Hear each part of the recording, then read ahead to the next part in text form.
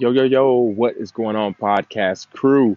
Um, Funny, this came to me from one of my friends.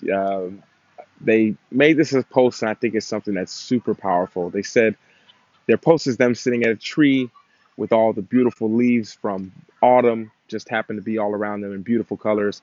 And they said autumn reminds us of how beautiful it is to let things go.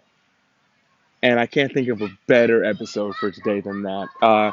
Just letting things go. It's something that's tough. It's hard. You worked hard to have it. These trees, they worked long time to grow, to be big, and to have leaves and to stay around and stay standing and stay strong.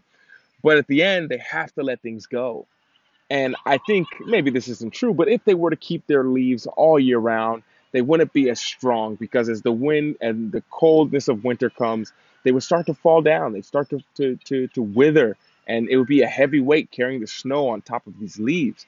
So they have to let things go. And I think it's something that's so hard. And I think it's just the initial fact of this has to go. That's something that no one likes. Even if we know we're going to get another one, even though we have a phone and we get a brand new one, I'll give you a brand new iPhone. Here you go in your hand. For some reason, it would still be tough. And you feel some kind of emotion letting go of your old phone. And I think it's just that aspect of letting go because we feel as if there's a short in it or something we won't be able to get it back or something like that. But in reality, letting go can be such a beautiful thing. And I think that it's something that I learn all the time. And as I let things go because I just lost them or because they're gone or I've had to let them go or I've traded them in or someone took them. I lost a hammock a while back and that aspect, that initial like I don't have it anymore was harsh. But it's by letting things go that we can allow new things to happen. And I think the sooner we understand it, the sooner that I understand, the happier I'll be, the happier you'll be.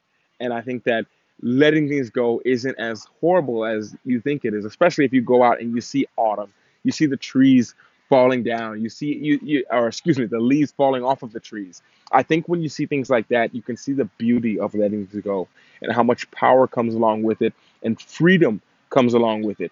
And that time of reflection, the time like the trees have of no leaves, not having to worry of producing anything, just letting and fighting through this hard time, becoming stronger so that when the weather does clear, they can be fresh, they can have fresh things, new ideas for us as humans is relating to that analogy. And I think that it's only sometimes by noticing the beauty of letting things go that we really see that it's not as bad as people say. It has an initial sting. It has an initial, I'm losing something.